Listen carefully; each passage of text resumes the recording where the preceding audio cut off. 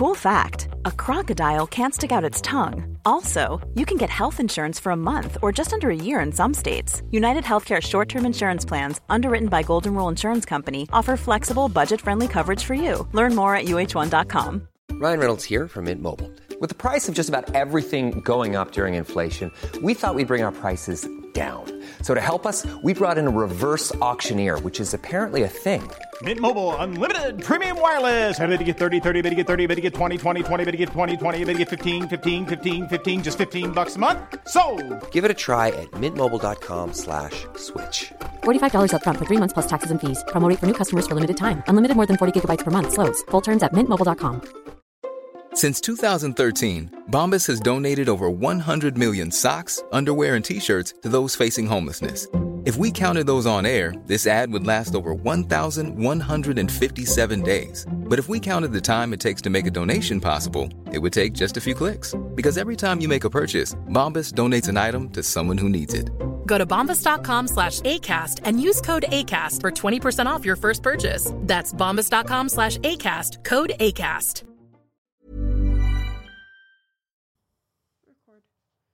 Okay. Okay. You ready? Yes. All right. Let's give it a shot.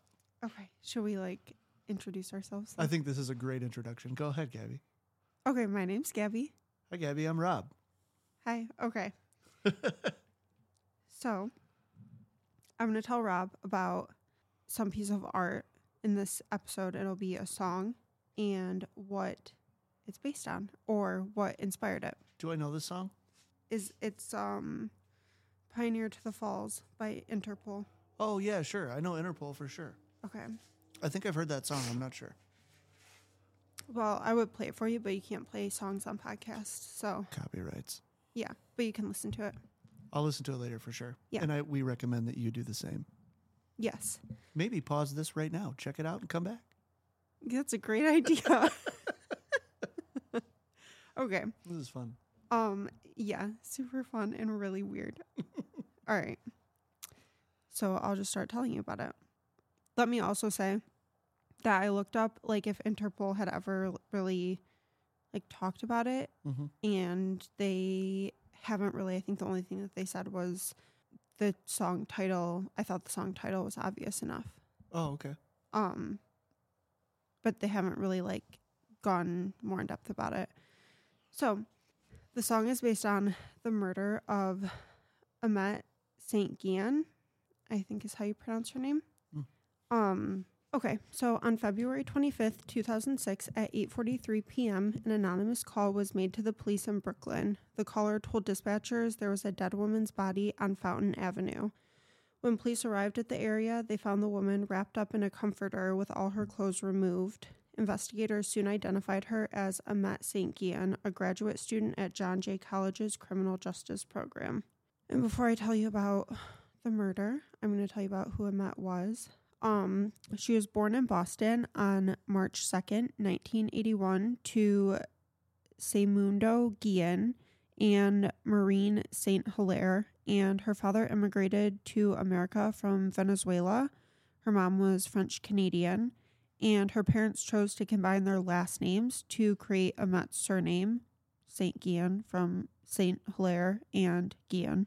Oh, right. So the Saint and Guillen, that's kind of is that an amalgamation of the two names? Is that how you say that? No. Oh. I don't remember what the word is to describe that, but it's not that. Can somebody leave that in the comments, please? Thank you. Okay. I think that's really cool, by the way, that they did that. I do too. So her father had a master's degree in criminal justice, and he worked as a counselor for drug addicts. This seems to be a catalyst in Imette's interest in criminal justice, but unfortunately, her dad passed away when Imette was 9 years old. So she graduated in 1999 from high school and went to George Washington University for undergrad. After graduating magna cum laude from George Washington University, she attended John Jay College of Criminal Justice to get her master's.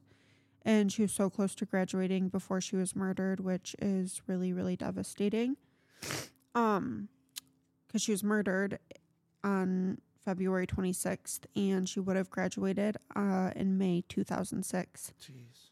So she was in the top 5% of her class at the time of her murder, and she was interested in rehabilitation for criminals.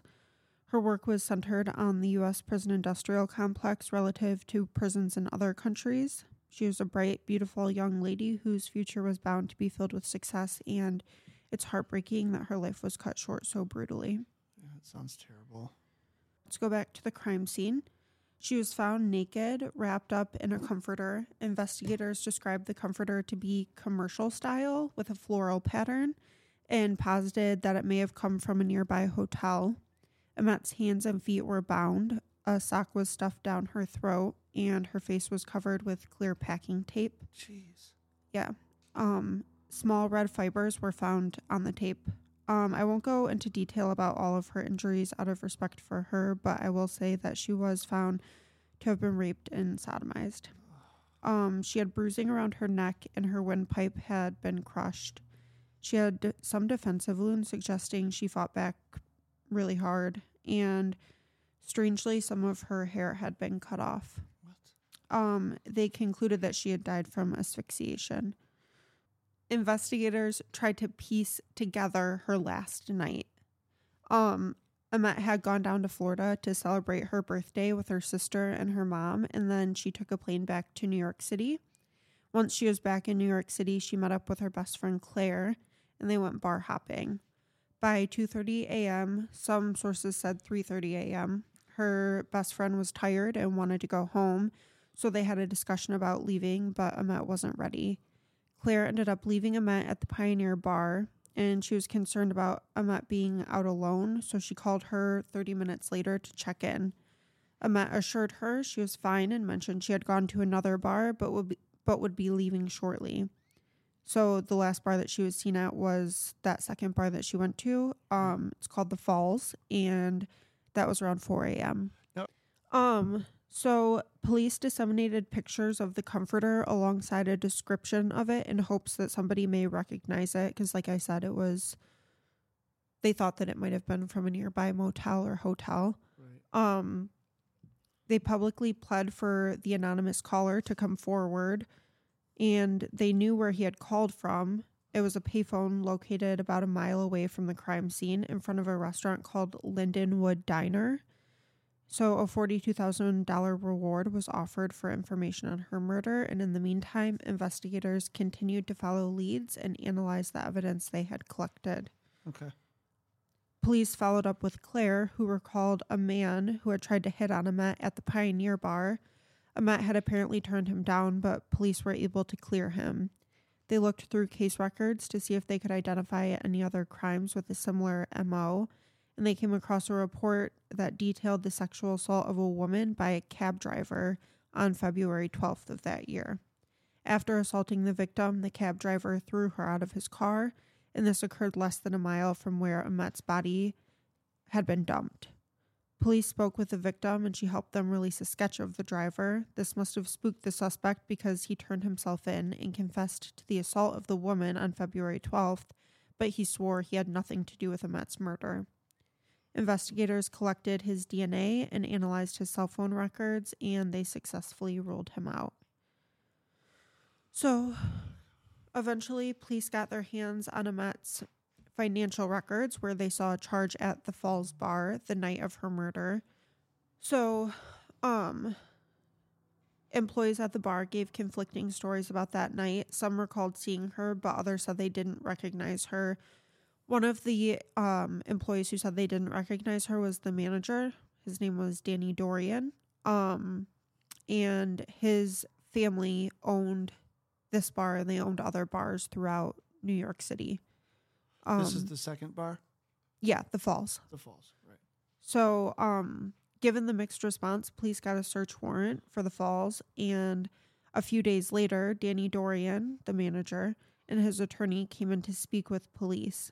Dorian admitted he lied to investigators when they first came to question him when he said that he hadn't seen her. Why'd he lie? He lied because... What?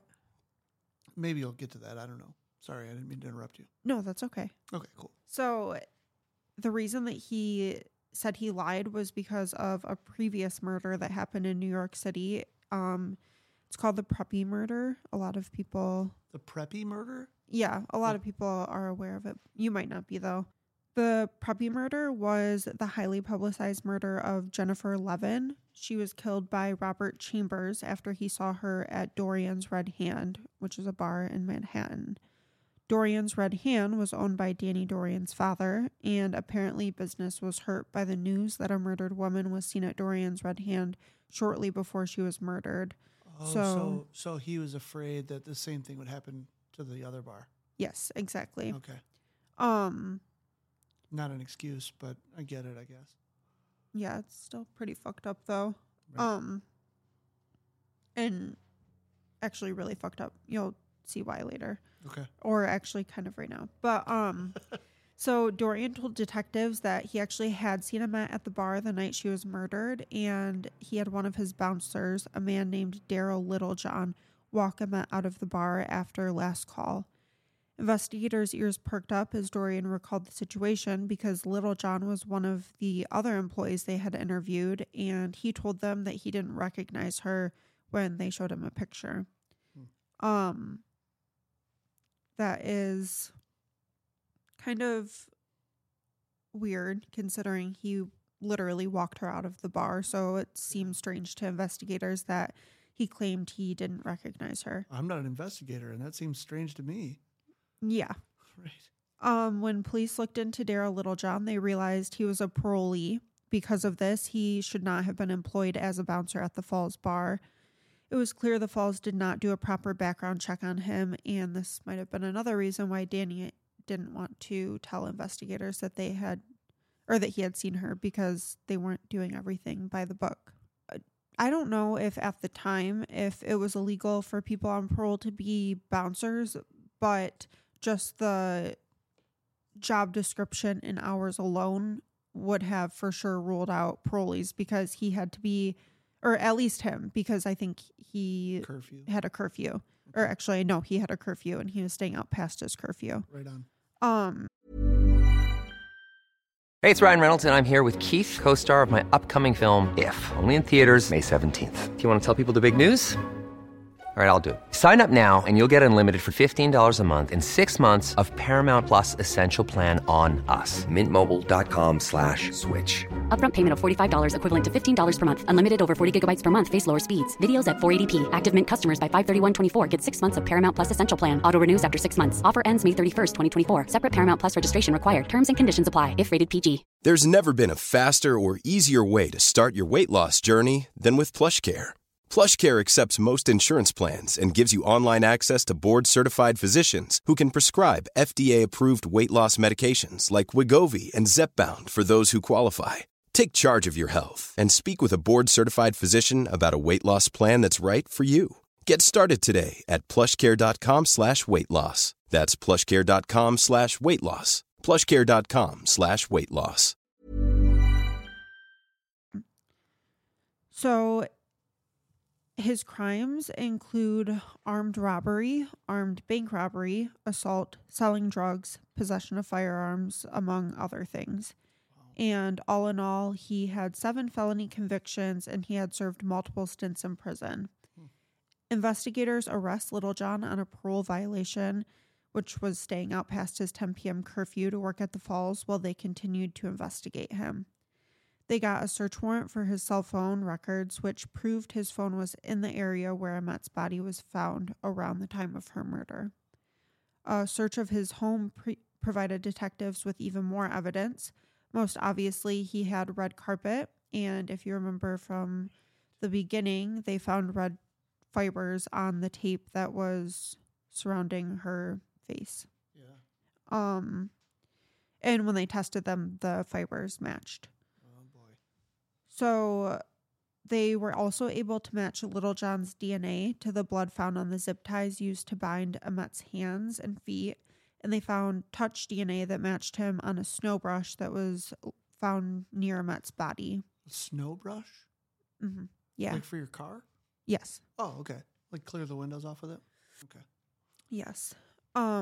So the blanket used to wrap Imette up was also found to contain a hair that matched to his mother and semen that was matched to his brother Reggie Harris. And this is pretty gross because Reggie died in 1994. This murder happened in 2006, and that semen was found on the blanket. So I don't know like how quickly semen deteriorates or how easily it is to get out of a blanket if you put it in the like washing machine. But I don't know. I just feel like over, 12 years, like it would have been washed enough for the semen to not be on there, but I could be wrong. So soon after the news reported on Little John's alleged involvement in Imette's murder, a woman named Shania Woodard came forward to tell police about her terrifying encounter with Little John. Shania said she recognized Little John's van because it was the same vehicle he used when he abducted her.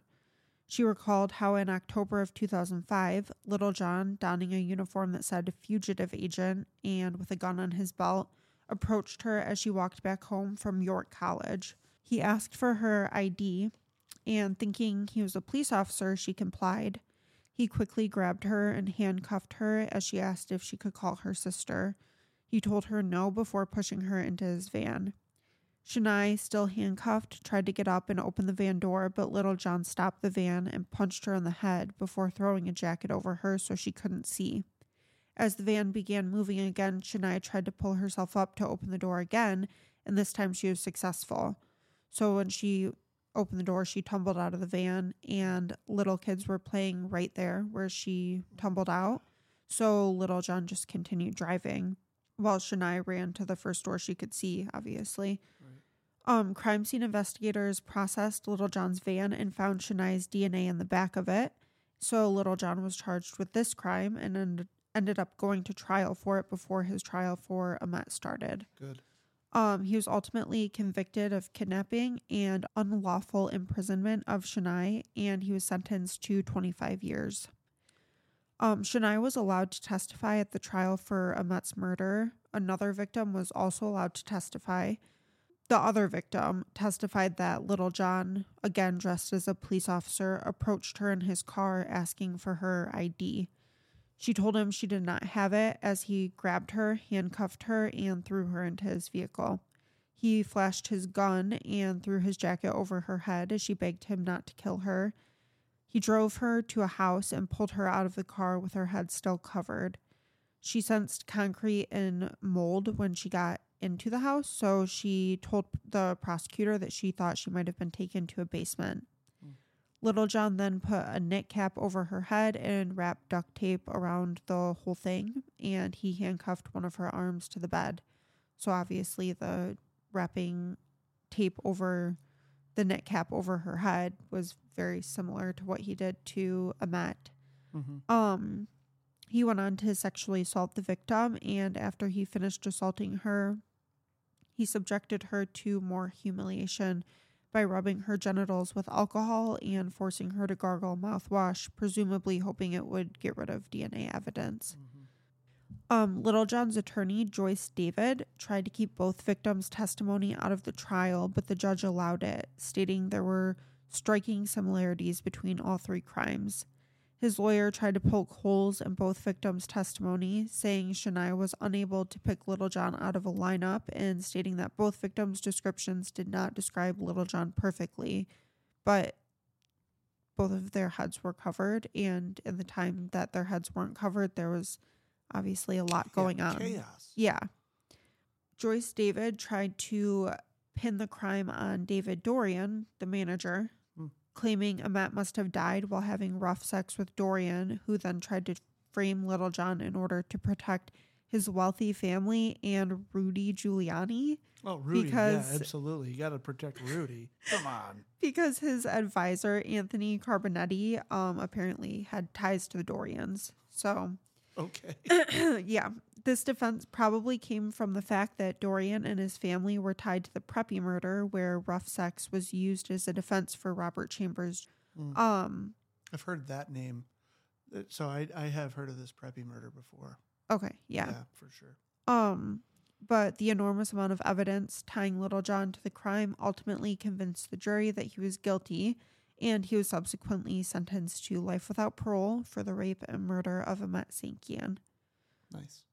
Thankfully, the Falls Bar was closed down and ended up settling with Imette's family. Her family also sued the Department of Justice and the U.S. Probation and Pretrial Services Program for failure to keep track of Little John, but the suit was dismissed. The federal government did settle with her family, though, for $130,000, but that was way, way less than they were suing them for. Well, yeah. This crime inspired the song Pioneer to the Falls by Interpol. Although the lyrics are vague, the title of the song clearly refers to the 2 bars Imette patronized the night she was killed. As she walked from the Pioneer Bar to the Falls, she had no idea that her life would soon be taken by an absolute monster. And while I can't offer much more commentary on the thought process behind Interpol's lyrics, because they haven't really discussed it, I can say that Imette's legacy lives on in more ways than just this song. Her murder caused New York to create stricter laws surrounding screening and background checks for bouncers and other bar personnel, and other measures were codified to hopefully create a safer environment for women. Tracking software used to keep track of parolees was inspired by and named after her, and this was actually a stipulation of the settlement with the federal government. They said that they would name the tracking software after her and pay her $130,000, or I'm sorry, pay the family $130,000 instead of what they were asking for, or somewhere even in between the two. Right. So then maybe, they get a little bit of money, but what came from this, from what you're telling me, is that you said the federal government? So the federal government came out with this software that's tracking, the people that they hope that they release from prison to give them another chance. They're watching them to make sure that they're doing what they're supposed to do, and it's based on what happened to her. So there's some good that came out of this, potentially. Yes. Well, it's named after what happened to her. I don't really think it was like just based on what happened to her. I think they likely would have come out with it, Like they were developing the software before, and they, in her honor. Yes. Yeah. Okay. Exactly. Okay. Yeah. Cool. So 2 scholarships were set up in Imette's name, one at John Jay College of Criminal Justice and another at Boston Latin School. And her family also created the Spirit of Imette Foundation with the mission of supporting education for underprivileged kids. So, yeah. That's cool. Yeah. That's sad. It is really sad, especially because she was so close to graduating, and she was obviously such like a bright woman. She was trying to advocate for the person that was let out on parole. Yeah, exactly. Right? Like I'm definitely for prison reform and for trying to rehabilitate people that want help. But I guess that's the thing, right? Like you have to want help to get it. Yeah, but also I think because I obviously completely agree with her as well, that we should be rehabilitating people, not just locking people up and giving them no rehabilitation and having it be strictly punitive. Right. But I think the problem with especially Daryl Littlejohn and what happened with him was he had committed violent crimes, and many violent crimes. Yeah, and when they let him out, they didn't track him. I'm pretty sure I read somewhere that they admitted to literally not having checked up on him one time since he had been released. So, I mean, again, I 100% believe in rehabilitation, and I think that people should be given more than one chance, depending on the crime.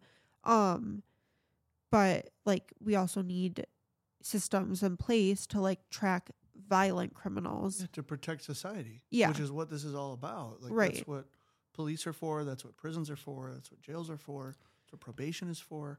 It's to protect the people. It's to protect the people as a society, right? that's what it's supposed to be for. I That's don't what I think mean. that that's actually what it always, all of those systems always do. In fact, I think sometimes those systems hurt more people than they help. So I agree with you. um, What I meant was that that's what they're supposed to be for, yeah, right? yeah, And this is a terrible story. yeah, it is. It's really, really sad. But if you listen to the Interpol song, you can at least tell that it was inspired by something dark and upsetting, even though the lyrics aren't super explicit. Right, like super clear about what's happening and Yeah. what happened. Yeah. What I like about this is that there is some good that, potentially some good that came from this. Like, I don't think that people should have to die for this kind of thing to happen, right? Where, this software is fast-tracked or, more widely accepted or parole agents are more diligent in their jobs. But because it did happen, and then at least we can assume that people are more on top of what they're supposed to be doing in those roles. Yeah, and I think her family also worked really, really hard after she was murdered to get these things changed. Like, they put a lot of time and energy into carrying her legacy on and trying to get things implemented to keep women safer. And, obviously they did more than that. They, created the scholarships and the foundation in her honor. But do you know if those are still active? Yes. So the scholarship at John Jay College is still active, and it says here online on their website that graduate students in the master's degree in criminal justice program who have completed at least 12 credits and have a minimum GPA of 3.7 may be eligible for the Imette St. Guillen Memorial Scholarship. Nice. And I'm not sure if the other one is still active, but here it says this is related to the John Jay College Scholarship, but it says scholarship honors slain graduate student, and it was a classmate of hers who received the scholarship, and the student said, or the student who received it, her name was Joanna King Vespi, and she said, through the scholarship and in many other ways, Imette's passion to challenge and change a broken society will not end with her death. Nice. Which I think is kind of exactly what I'm trying to say, is that, like, people are carrying her legacy on and carrying her values on to continue to help people. That's awesome. Yeah. Everyone who went to school with her, her professors, they all had, like, amazing things to say about her. And yeah, I just think it's so sad and so fucked up that she was just going out to, like, celebrate her birthday, and she wasn't able to do that safely because there are people in society who are just so violent towards women. Yeah, I think it's really cool that Interpol heard about this, I guess, lesser known crime that inspired them, or at least the lead singer or whoever wrote the song, to write this and further her legacy, and hasn't made it about him or them, right? Like, he didn't expose all of it. He's like, no, just look it up yourselves, like, get what you want from it. Learn about her. Basically, I just want to say that I think that it's cool that someone heard about this story and wrote a song about it because it meant something to them. Yes, I totally agree. And that's great. It's also, like, the title is pretty haunting, like, Pioneer to the Falls, like I said before. That's, like, describing her last walk from one place to another. When you told me the name of this song, I did not expect this story. Right. Yeah. And now that when I tell my friends about Pioneer to the Falls, like it's definitely going to hold some different weight for me. Yes. Yeah. I agree. So I'm glad I know that, and I'm grateful that we did this. She deserves to be remembered. She sounds like she was a great person. Yes, she does deserve to be remembered. And this is incredibly tragic and also too common, you know? I agree. So, yeah, that's all. Well, go listen to the song. Yeah, I'm going to. And once again, we suggest you do that too. Yeah. Okay. Bye. See you next time. If you're looking for plump lips that last, you need to know about Juvederm lip fillers. With Juvederm Volbella XC and Juvederm Ultra XC, your lip look, whether it's subtle or bold, can last up to 1 full year with optimal treatment and no additional maintenance. Find a licensed specialist and see if it's right for you at Juvederm.com today. That's JUVEDERM.com. Add fullness to lips in adults over 21 with Juvederm Volbella XC or Juvederm Ultra XC. Do not use if you have severe allergies or a history of severe allergic reactions, or if you're allergic to lidocaine or the proteins used in Juvederm. Tell your doctor if you have a history of scarring or taking medicines that decrease the body's immune response or that can prolong bleeding. Common side effects include injection site redness, swelling, pain, tenderness, firmness, lumps, bumps, bruising, discoloration, or itching. As with all fillers, there's a rare risk of unintentional injection into a blood vessel, which can cause vision abnormalities, blindness, stroke, temporary scabs, or scarring. For full, important safety information, visit Juvederm.com. Even when we're on a budget, we still deserve nice things. Quince is a place to scoop up stunning high-end goods for 50 to 80% less than similar brands.